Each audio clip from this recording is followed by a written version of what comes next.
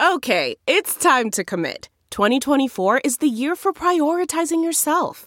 Begin your new smile journey with Byte, and you could start seeing results in just 2 to 3 weeks.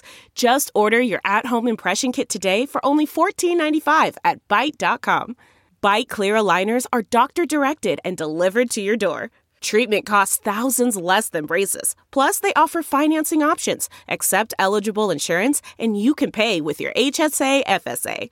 Get 80% off your impression kit when you use code WONDERY at Byte.com. That's BYTE.com. Start your confidence journey today with Byte. Hello again, everybody. Ben Jarofsky here. This is part 4, I think.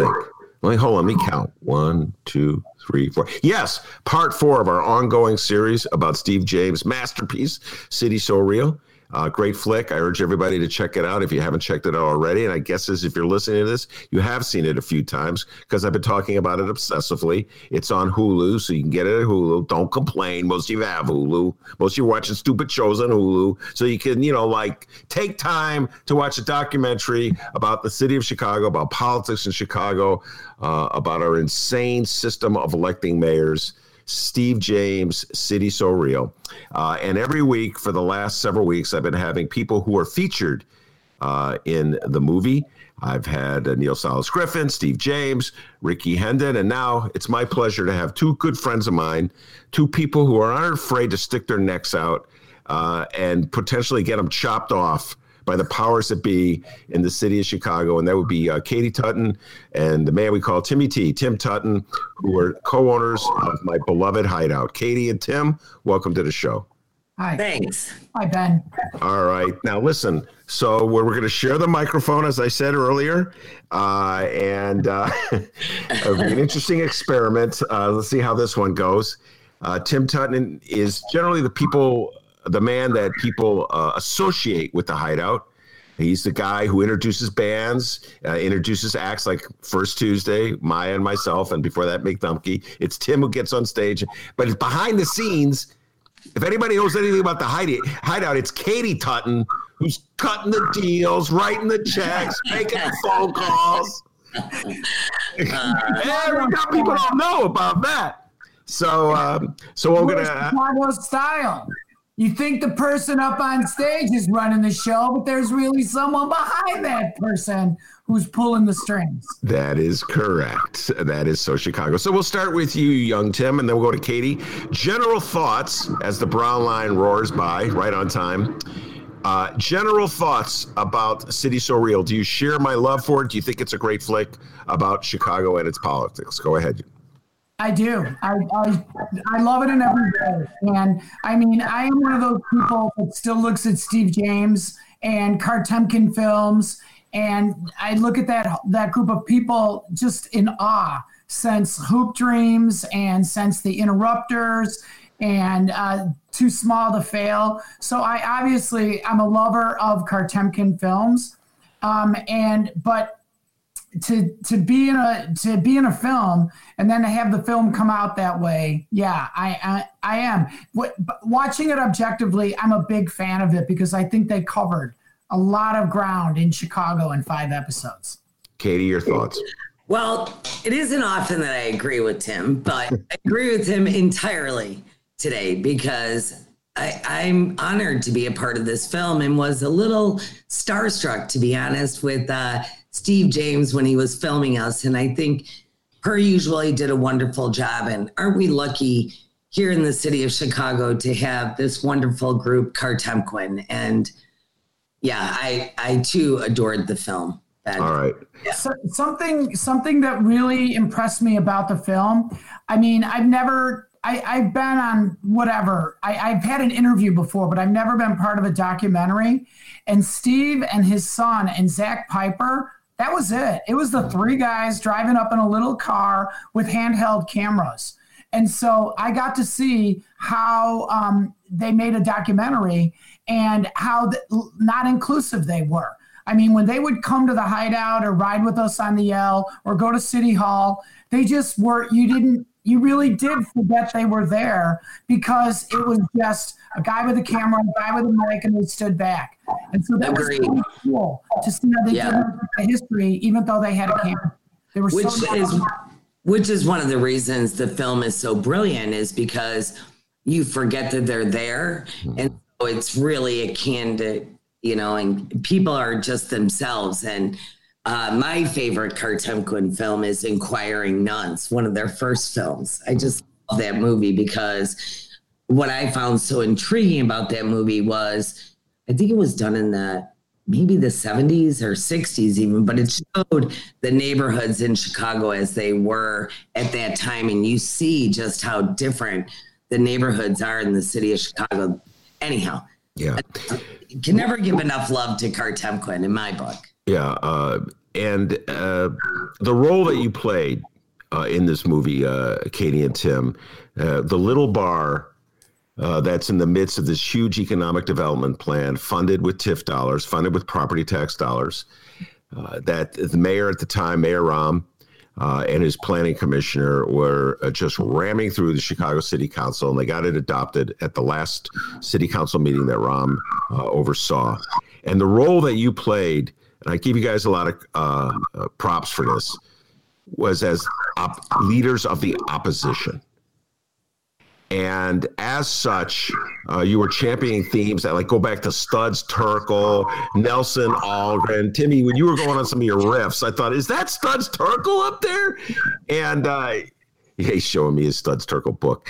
I got my Algrens right here. So talk a little bit about that, Katie, as a businesswoman.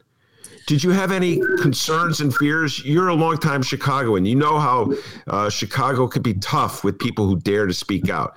Did you have fears and concerns that they would send the inspectors in on you, that kind of thing? Go ahead.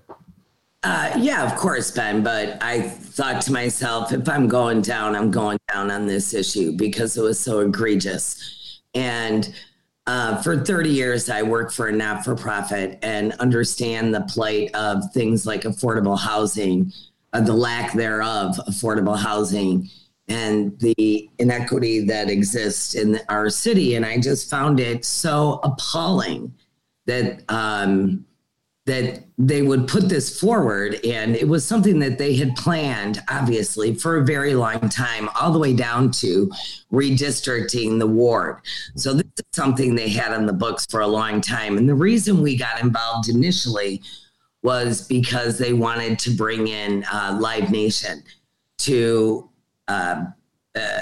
build this monstrosity of 5 or 6 different venues ranging in size. I believe it was 2,500 seat capacity to 100 seat. And I just found it to be, wrong on so many levels. And there's only 2 ways to make a deal with real estate: cheap money or cheap land. So it wasn't enough for them to get the land cheap, right? That wasn't good enough for them. They wanted cheap money too. And I was like, come on. And after reading, I knew about TIFs, and Ben, you've always educated us so well on what TIFs are. And it was like, I'd had enough. And, we have always lived in this city.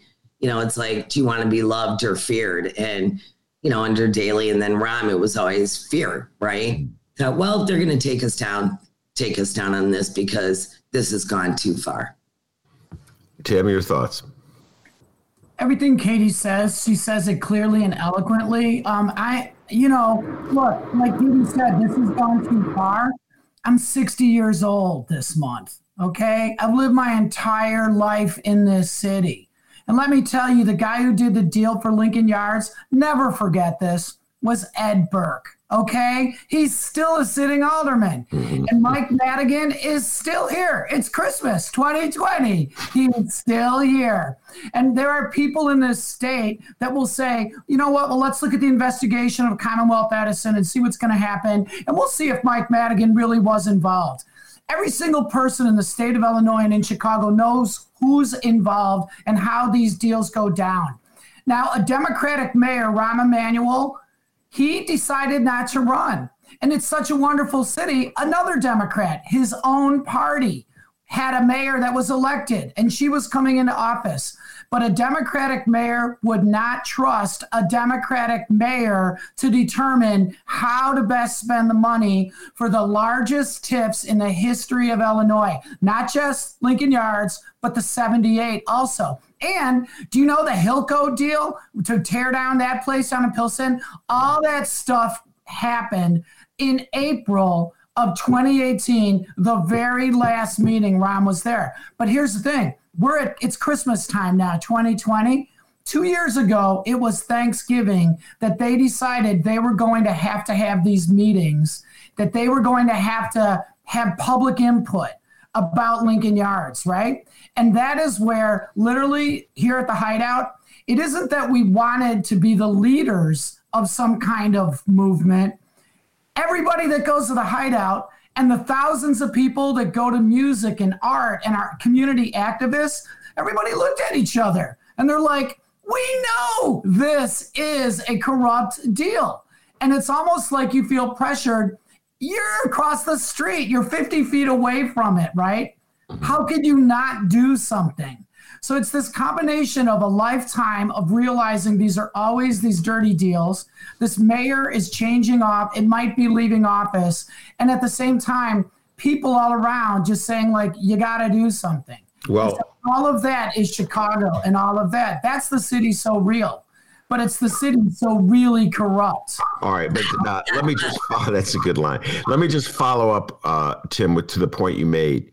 I'm not, unlike you guys, I'm not from Chicago, but I've been here so long, I've studied it. I feel like I've gotten a PhD in Chicago. And the typical reaction of a Chicagoan when they see a corrupt deal going down across the street from them, when they see a power grab going on right across the street from them, is to sit down with their attorney and say, all right, let me maximize what I can get out of this. I can't fight City Hall. I can't beat City Hall. Give me mine. And so you didn't go that direction, Tim. You guys fought them. Okay. You could have taken the money, shut up, and just moved the Hideout to Wicker Park with the hipsters. Okay, you didn't take the money. Go ahead. So Ben, and Katie is here to correct me on this. Don't think we didn't think about it. Don't think everybody doesn't think about it. Everybody knows this is a set game, right? And so you think, okay, they're going to have a big development. That means that my property value is going to go up. How do I benefit, right? You think that, but you also think that feeling that we have, the community organizer, the high school teacher that I am, the social worker that Katie is, you think like, this is wrong. And so we talk to some people and we're like, so what do you think about this? And we talked to some lawyers and we talked to some other electeds and we thought like, what do you think? And they're like, well, you know what? You got to figure out what you could do best, right? But you know what? Katie and I and a group of other people and Lori Glenn, hello, Lori. All right. We all started talking and we're like, there's an inside game and an outside game. Right. And it's like, this ain't a game, but it's like they want you to come inside and play their game. Mm-hmm. And this game you're never going to win it because it's controlled by people that have been doing it for 50 years with millions of dollars. You know what? We're the outsiders. We're the Little Rock Club, right? We got thousands of people who come to our shows throughout the year. So it's like, no, there's no way. And we're not going inside. We're doing it the outside. Yeah. So I want to make a shout out. Outside. I want to make a shout out to my fellow club owners. Yeah. So what happened was the trigger that really riled us was this whole Live Nation thing. Mm-hmm. We called our fellow club owners and we asked them what they thought of this and if they would join us. And they all agreed. And again, to Ben's point, it's some risk, to fight City Hall. And some of them have relationships with the mayor. And not only that, many of them do Live Nation shows at their venues.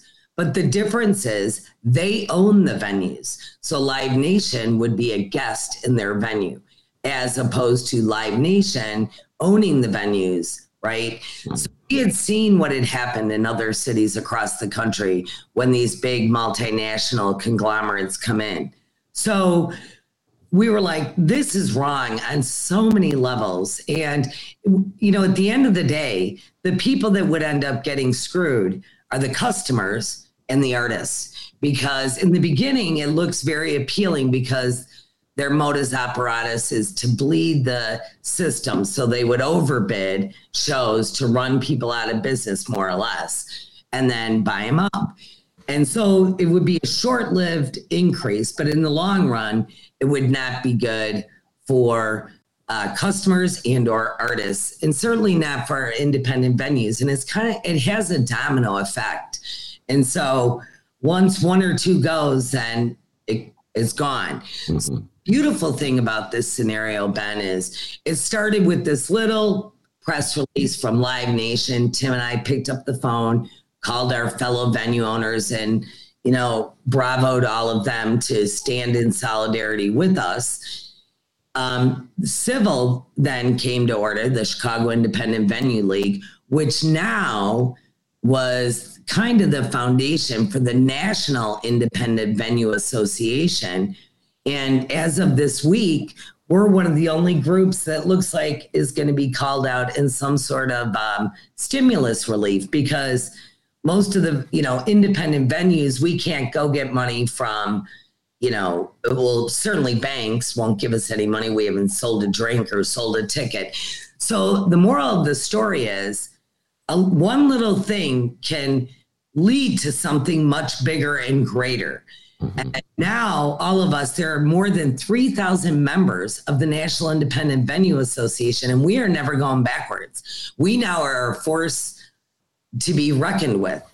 Secondly, the thing about the TIF, and that was just outrageous to me. I mean, knowing what's going on in the city of Chicago, and for them to give this gift, and it's the gift that keeps on giving, because now, as we see, as predicted, that they are building these bridges, et cetera, and the city's paying for it. Yeah. So the taxpayers. All right. I just want a full disclosure moment. I'm just smiling when I think about this, Katie. This is true. So many times on Tuesdays, we did the first Tuesdays. I'd go up to that little office of yours, and this is during the height of all the protests. And I go, Katie, Tim, make sure you get a good eminent domain lawyers, because these pirates don't play. Remember, Katie, how many times did I tell you, get a good eminent? I was one of the guys, get a good eminent domain lawyer. These pirates don't play. I've been watching it forever. And you're still there. So either you didn't get a good lawyer or what's that? Yeah. We took your advice immediately. We got a lawyer. We did exactly what you said. We got someone to protect us. And we can't really take the credit for this. It really is the citizens of Chicago. I think they just had enough. And so when we put the call out for that first meeting, and I'm sure the city of Chicago and Sterling Bay were like, what the heck? Because they were just going to have, I don't know if it's by law, but they had to have a public hearing. And all of a sudden we put the call out, and it was a brutally cold night, less than 24 hours. Hundreds of people showed up. And the other thing that was really great, Ben, was, okay, so we go to those public hearings, and then we go to City Hall. I am willing to bet 80% of the folks that came out had never been to a city council meeting in their life. They did not understand the process. So again, once people are activated, you can't go backwards. So I look at it almost like a, Tim, what do you call that in school? A civics lesson. Mm-hmm. Yeah. And I think that, I don't know, that to me is like such a beautiful thing. And the fact that Steve James documented it, oh my God, it's icing on the cake. Yeah. All right. Speaking of civics lessons, Tim, one of the compelling contrasts in City So Real is the lack of investment in so many poor neighborhoods on the south and west sides of Chicago, and the overwhelming amount of investment on a well-to-do gentrifying neighborhoods on the north side. That's a contrast that Steve made time and time again in the movie. And it just, the TIF program, just to remind everybody, it's property tax dollars that you, the people, pay to your Board of Education and your park district and your libraries, and they're siphoned off into special funds that the mayor controls. And the mayor decided, with the backing of the city council, to expend $1.3 billion to give that money to this developer to help underwrite the costs of his development. Tim, it's got to blow your mind. You know what property values are doing in that neck of the woods. You know that area is already gentrifying. You know that area is one of the fleshest, richest areas in the city of Chicago. And somehow or other, they justify spending public dollars on it while the rest of the city is in dire need of it. It's repulsive in some ways. I give you credit for speaking out about it. Talk a little bit about that. I never want people to forget ever what Sterling Bay presented to show the city that this was a blighted neighborhood. Okay, I can tell you, Katie's dad started going to the Hideout in the 1960s. Katie and I started going to the Hideout in the 1980s.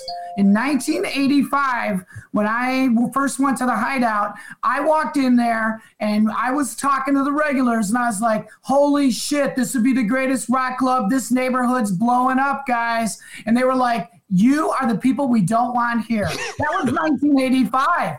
And I was like, no, man, we're going to keep it a real bar and at the same time turn it into art and music, all that stuff. That was 1985.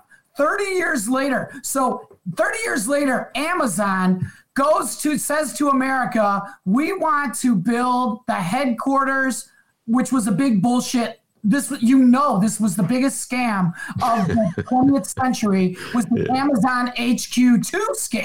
Okay, telling every city in America, give us all of the demographic details and economic details you have relating to development in your city, and we will consider placing an Amazon headquarters in that city. Okay, never did it. They ended up in Nashville, Virginia, and all that. My point is that Amazon requested a creative, high-density area with high economic development potential.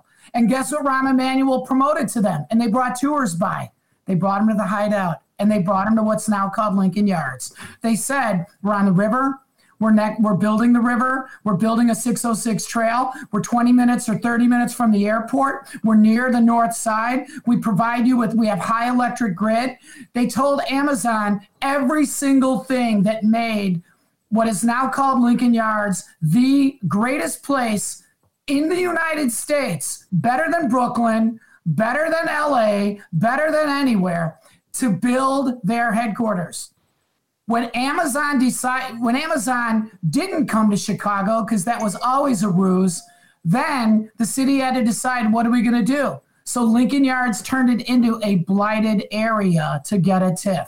And if you look at the presentation that they gave, they showed a presentation with photographs of broken windows, of trash on the sidewalk, and construction trucks, saying this is an example of how blighted. People laughed at the presentation that they gave, and that presentation still stands as the justification to consider it blighted. On the north side, people have known, and it has been for 30 years, that area has been economically developing and the tax base has been rising.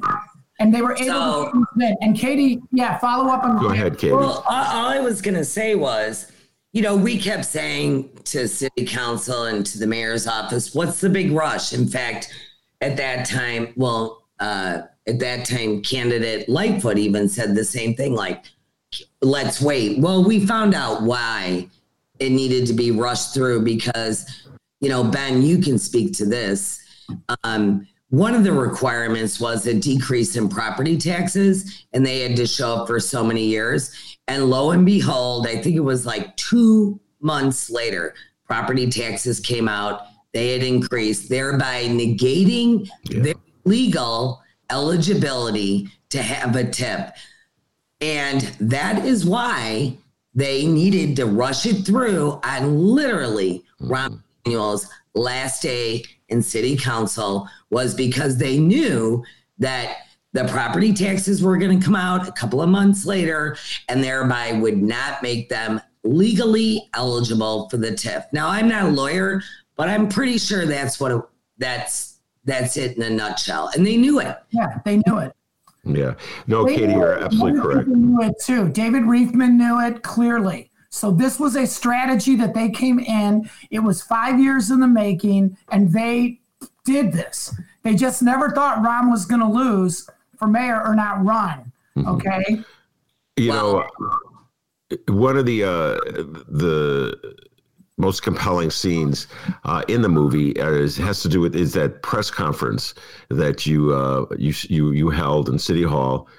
Let's give Lori Glenn a shout out. She probably was the one who put it together. Frequent guest on this show. And Lori Lightfoot showed up at that press conference, candidate Lori Lightfoot. And the thing that struck me, Tim and Katie, was when I watched the movie is how everybody, almost every candidate for mayor had jumped aboard the anti-TIF bandwagon. At least that's what they said, publicly. It had become viewed as a scam that a quote-unquote independent-minded, reform-minded mayoral candidate wouldn't want nothing to do with. And yet, somehow or other, it passed. And now we have the city saying, well, we're never going to do this again. Tim, at that moment, when you had that press conference and you had I think every mayoral candidate was supporting you on this. I'm trying to think, except for William Daley, of course. Okay. Except for Bill Daley, whose brother invented the TIF program in Chicago. Did you actually think you could beat him? Was there a moment, Tim, when you thought we can beat City Hall on this thing? Yes. I thought it was so clear and so obvious. And so many people were coming to those meetings. I thought that, yes, this mayor and a number of aldermen were going to come out and say this time, all I thought they were going to say was, let's give it 60 days till the new mayor takes office. I thought they were just going to table it and continue it for 1 month. And I thought that was legitimate. But it's like, why is that such a stretch to just say, this is such a big deal? I mean, Tom's team themselves said, this is the biggest deal we've ever made. We can't lose it, right? And our side said, you're right. It's the biggest deal we ever made. We can't screw it up. So let's wait 1 month till the new mayor takes office and the new alderman, because this is a 23-year TIF. Why? And I thought, yes, definitely. I thought we're going to win this. They're going to move. They're going to table it. Katie, did you think you were going to win?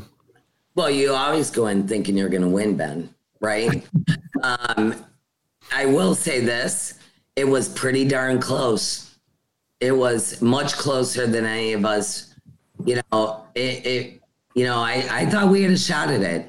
And you can see why they were so anxious to get it passed, because they knew those increased property taxes were coming out, and they had been planning this for years and years and years. And they thought, oh, really? We're going to let this little club, the Hideout, take us down?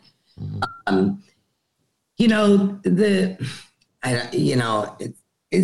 gets me so upset just thinking about it, because the work that Tim has done his whole life teaching in CPS, and me being a social worker, we know what those funds can be used for. And it's such a misappropriation of funds. And I forgot I was going to say something else. This is the thing that really got me riled up. I am a big union supporter. And when all the unions came out in support of this development, and they were like, we're taxpayers and we're for this, I just went methodically down the line and asked all of them, oh, really? What neighborhood do you live in? What high school did you go to? They weren't necessarily citizens. They're like, we're taxpayers and we support this. I'm like, you don't live in Chicago. You live in the suburbs. You come in and, it was that was almost as equal a disappointment to me that the unions would jump in behind them, because of what they thought they could get out of it. And my thing was, okay, you guys, you got this big deal. You're going to build these buildings, et cetera. What if you're wrong? What if this development cannot work? Yeah. All the Walmarts that are now empty, scattered across the country. If you're wrong big. the way I looked at it as a member of the Chicago Teachers Union who was happily participated in the takeover of Lincoln Yards during our strike is that the building trades unions, the leadership was manipulated, as they often are, by these Republican contractors who tell them, damn it, you want jobs? We're going to do construction jobs. You got to get out there and tell them you want these jobs. And while they were doing it, we know some of these guys. Some of these guys drink in our bar, okay? And they always say the same thing. God damn it, we love you guys. Once the work starts, we're coming over and having drinks at your place. And we're like, you guys, you got to step up and tell them we want 50-story buildings. We are so proud of Jeannie Gang for getting that St. Regis Tower, as it's called now, built. We love tall buildings in Chicago. We love construction. But there is 2/3 of the city of Chicago, the south and west side. And we have so much room for billion-dollar developments. And if you guys, and I'm like, all you guys live in the southwest suburbs now anyway. Don't tell me you don't live in Orland Park, okay? You live in Evergreen Park if you're a contractor now. So it's like, why don't you guys push and say the unions support these projects? We support TIFs, but we are telling you we want this in Englewood. We want it on the southwest side. I'm like, your commute's going to be shorter. You take the Stevenson anyway, right? So why not the southwest side? And I know. And the other thing is, they were shoving a $6 billion development into Bucktown and Lincoln Park. And they go, because it's jobs, and the jobs will be for everyone in the city. And we're like, if it's for everyone in the city, then everyone in the city that's out here wants it on the south side. And then their neighborhoods will transform, right? Mm-hmm. They will be the city. Go ahead, Katie. Anyway. Okay, so there's a couple of other things, Ben, that need to be mentioned. One, there was a number of people that came to the first hearing that were not necessarily there because of our email. They were just concerned neighborhood citizens. And what I found so interesting was many of them were like, oh my God, the reason I bought a cute little home in Bucktown and paid the big money is to get away from the loop. I don't want to live this close to a second loop. So the thing is that in reality, my thought process was, this is going to have the opposite effect. It's going to be too congested. Already traffic over there is crazy. Then secondly, all of the people that were coming out in support of Sterling Bay, they were paid to be there, Our people, they had to pay babysitters out of their own pocket. They had to pay for their own public transportation or the $30 to park. Whereas these guys, not only were they paid to be there, salaried workers, for, the plumbers or whatever, Sterling Bay bought their breakfast, paid for their parking. So, I mean, just that alone, well, if these people really are supporting this, why are you buying their breakfast, paying for their parking, et cetera? And our people, they had to take the day off work or pay a babysitter. And anyhow, so I'm starting to get teary-eyed here again because I just was so encouraged by the amount of effort that our fellow citizens, they rallied behind this because they just looked at it as being so off base. And I think Steve James' movie, City So Real, just underscored that. Yeah. Well, here's an issue I really want to push forward, and I've been talking about it since they started planning this, all right? Mm-hmm. Sterling Bay is a private company that bought property. They can sell that property. So the city fought like hell. Rahm Emanuel and his crew fought like hell so that they could get a TIF, right? Mm-hmm. We're in crazy economic times. I mean, the tallest building a woman's ever built on the planet is the Vista Tower. It used to be called the Wanda Vista Tower. Then it was the Vista Tower. Now it's the St. Regis. And that's because the Chinese company that first funded that building, they had a bunch of problems. So they had to sell half to Magellan. Now Magellan owns it. Now St. Regis Hotel is in. In real estate, private real estate changes hands. Mm-hmm. Sterling Bay can flip that property if they want to, right? And so now another company owns it. That company could come from anywhere. Could be a Saudi-held company, could be a Russian developer, okay? Who knows? What control does the city have over the land that we decided to divert money from children to, so that that new developer could have that? And I'm telling you, if you don't believe Sterling Bay won't do that, 2 years ago at this time, the Chicago Tribune, Sterling Bay, the announcement that Katie talked about, said that Live Nation and the Ricketts and Sterling Bay had united to create an entertainment complex that included a 20,000 capacity soccer stadium with a retractable roof. You can still see that online. You can see all that Skidmore, Owings, and Merrill design. So what happened to that? They said definitively, they bought a soccer team. The soccer team's moving to Chicago. They will start playing in 2021. Okay, where's that soccer team? Where do they buy it from? And when are they going to start playing? And where are they going to play? Whatever happened with that stadium? Afterwards, Sterling Bay flipped and said, you know what? Since we can't build a Live Nation entertainment complex, we're going to build a dozen 40-story plus buildings and a 65-story building across from the Hideout, where that temporary soccer stadium, that little soccer field is now. Mm-hmm. So they said they want a 65-story tower. You know what they're doing now? Now they're breaking ground as we speak. And the last thing they said they were building was an 8-story biomedical technology lab. Well, Tim, I think they keep changing what they're doing. They do not stick with the plan that they originally got for TIF 24. And what's to stop them from just selling it out to somebody else? Katie, go ahead. So I think that's the way they operate, Tim. That's how they did Fulton Market. I don't think that's necessarily unusual, really, for developers. Well, anyhow, shoot, I forgot what I was going to say. I'll come back. All right. Well, let me ask the question I wanted to ask, and there's a reason I've been writing about TIF deals for a long time, and they're in it to make a profit. They buy property to sell property to make money. But the entire city of Chicago put its life on hold on the last meeting in April of Rahm Emanuel so that we can guarantee that these private developers were able to get property cheap, get billions of dollars in public money so that they can resell it for a profit.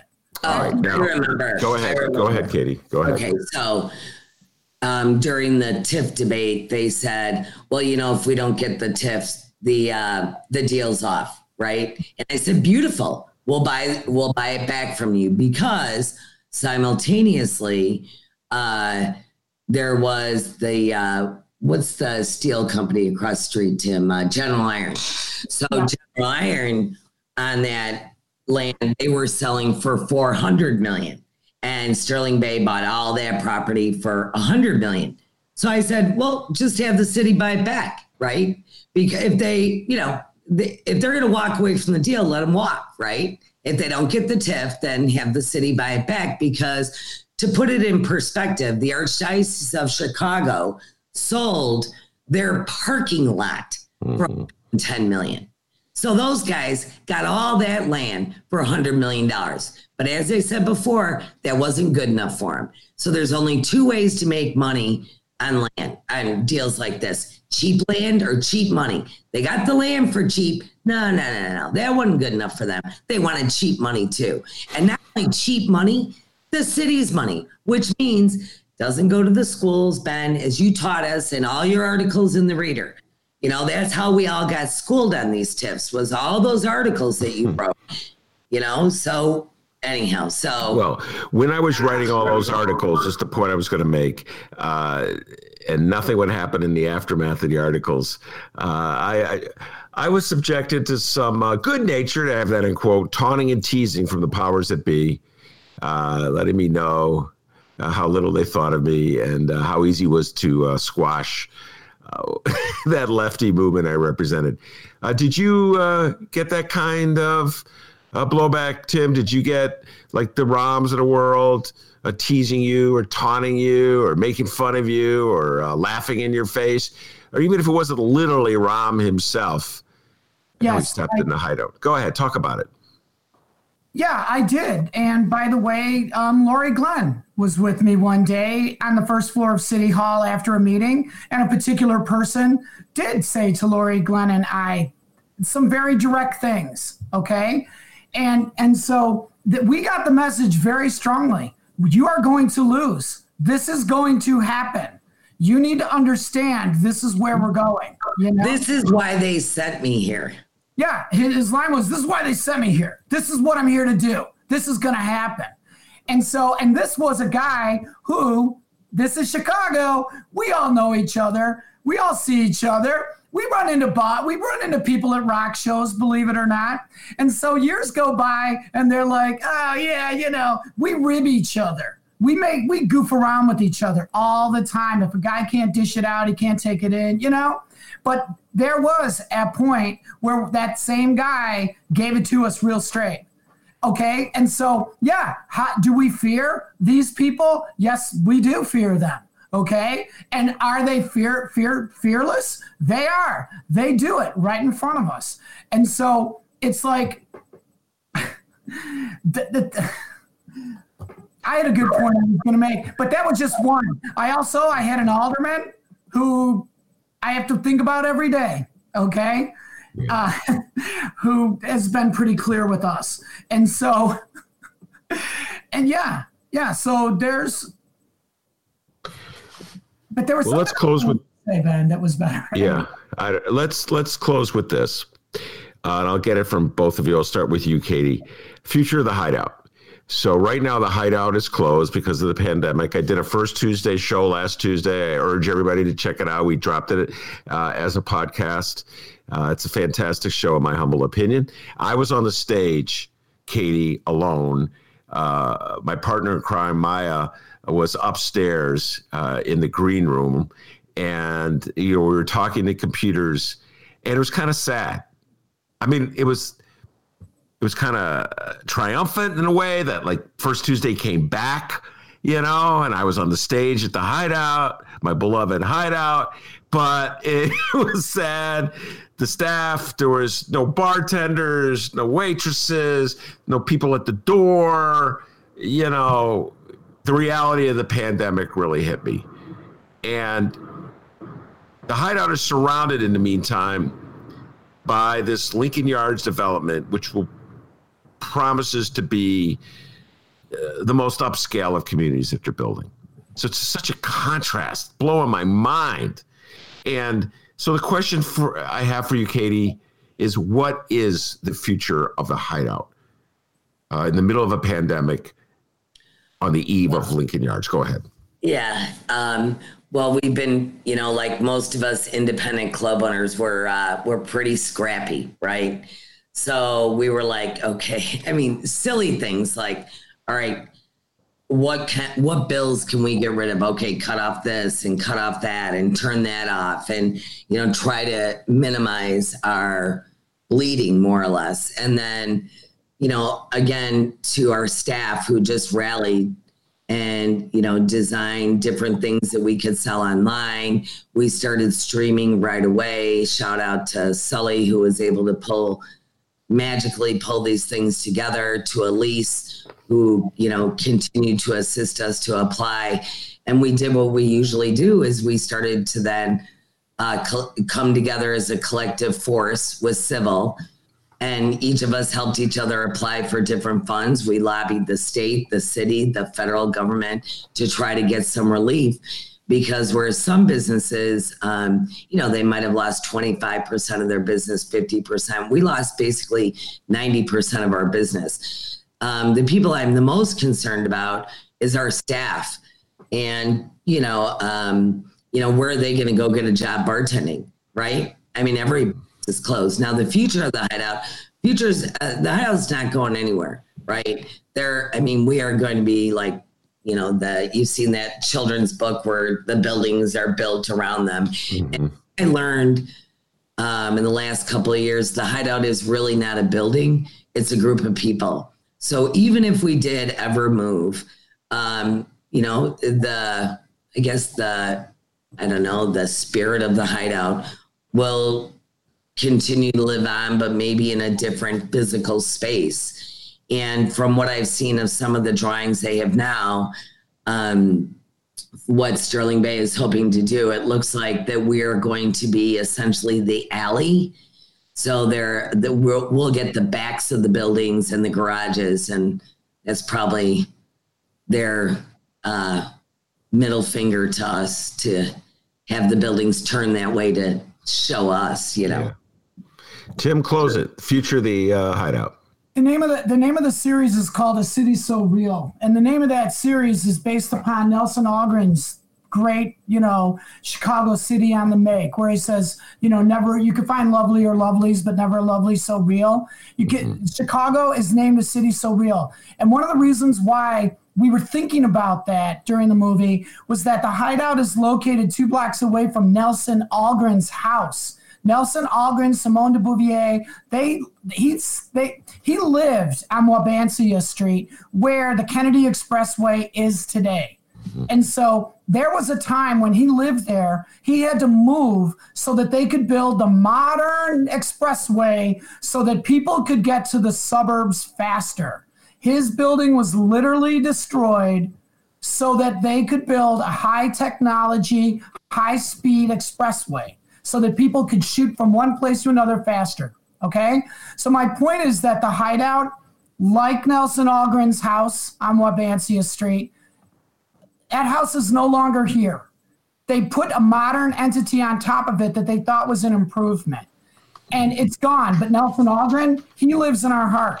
The spirit of that city so real, it lives in our heart. And the places that Nelson Algren used to go to, he would stop by the Hideout, then he'd go to Stuart Brent Books, then he'd go to the College of Complexes. The College of Complexes is one of the bars that Slim Brundage owned after the Dill Pickle Club of the 1930s that was influential in the Hideout. So what I'm saying, Katie, sorry not to talk so long, but what I'm saying is what the Hideout has always strived for from the beginning is to be part of the Dill Pickle Club, to be part of the College of Complexes, to be part of the history of Chicago that has working class places that artists and communities come together. But and they get torn down and destroyed in the name of economic development. But the idea can never go away. This is the city of the Haymarket, the city of the Pullman strike, all right? This is the city of CTU, local number 1. And so the Hideout as a concept, as a historical context, that never goes away. But the sad ending of this story is it's going to get torn down someday. Not now. We're going to fight it out, right? But someday it's going to go away. And there's going to be something different. And so our goal on this earth at this time is to keep that spirit alive and to try to always remember where we came from and then try to always push to a more progressive future. So I didn't write that down, all right? But that was a riff. Yeah, that was a riff. And that is the city of Chicago, that kind of sensibility. So it isn't like Katie and I are leaders. Actually, we're followers of hundreds of years of activists who have been pushing for this. And the sad story is that here we have another situation like Lincoln Yards, okay, that comes about. But the heart and the soul of the struggle and the people that did it and were involved in it, that can never die. So we're just going to do our best to keep that going. All right, Tim, that was a great riff, and that's a good place to leave it as ever. A little hope. Katie and Tim, stay safe and sound. And I'll be back in the Hideout stage. Let's see. We're going to take January off because it's so close to New Year's, the first Tuesday. But we'll be back. Maya and I will be back in February. In our little way, the Hideout will live. So thank you, Tim. Thank you, Katie. February 2nd. February 2nd. Thank you very good. I told you she was the brains behind everything. She got that date in there. That's K.T. Tuten. Ben, I just have to make a shout out to Gabe Wallace and the Greater Humboldt Park Sewing Circle and Media Review for listening to this show and to being so supportive of the Hideout. All right, very good. I appreciate the shout out. All right, that's Tim Tuten, Katie Tuten. I'm Ben Joravsky. Take care, everybody. Support for this podcast and the following message come from Corient. Corient provides wealth management services centered around you. They focus on exceeding your expectations and simplifying your life. Corient has been helping high achievers just like you enjoy their lives more fully, preserve their wealth, and provide for the people, causes, and communities they care about. As one of the largest integrated fee-only registered investment advisors in the U.S., Corient has deeply experienced teams in 23 strategic locations. Corient has extensive knowledge spanning the full spectrum of planning, investing, lending, and money management disciplines. Leverage Corient's exclusive network of experts to craft custom solutions designed to help you reach your financial goals, no matter how complex they may be. Real wealth requires real solutions. For more information, connect with a wealth advisor today at Corient.com. That's Corient.com. Corient.com.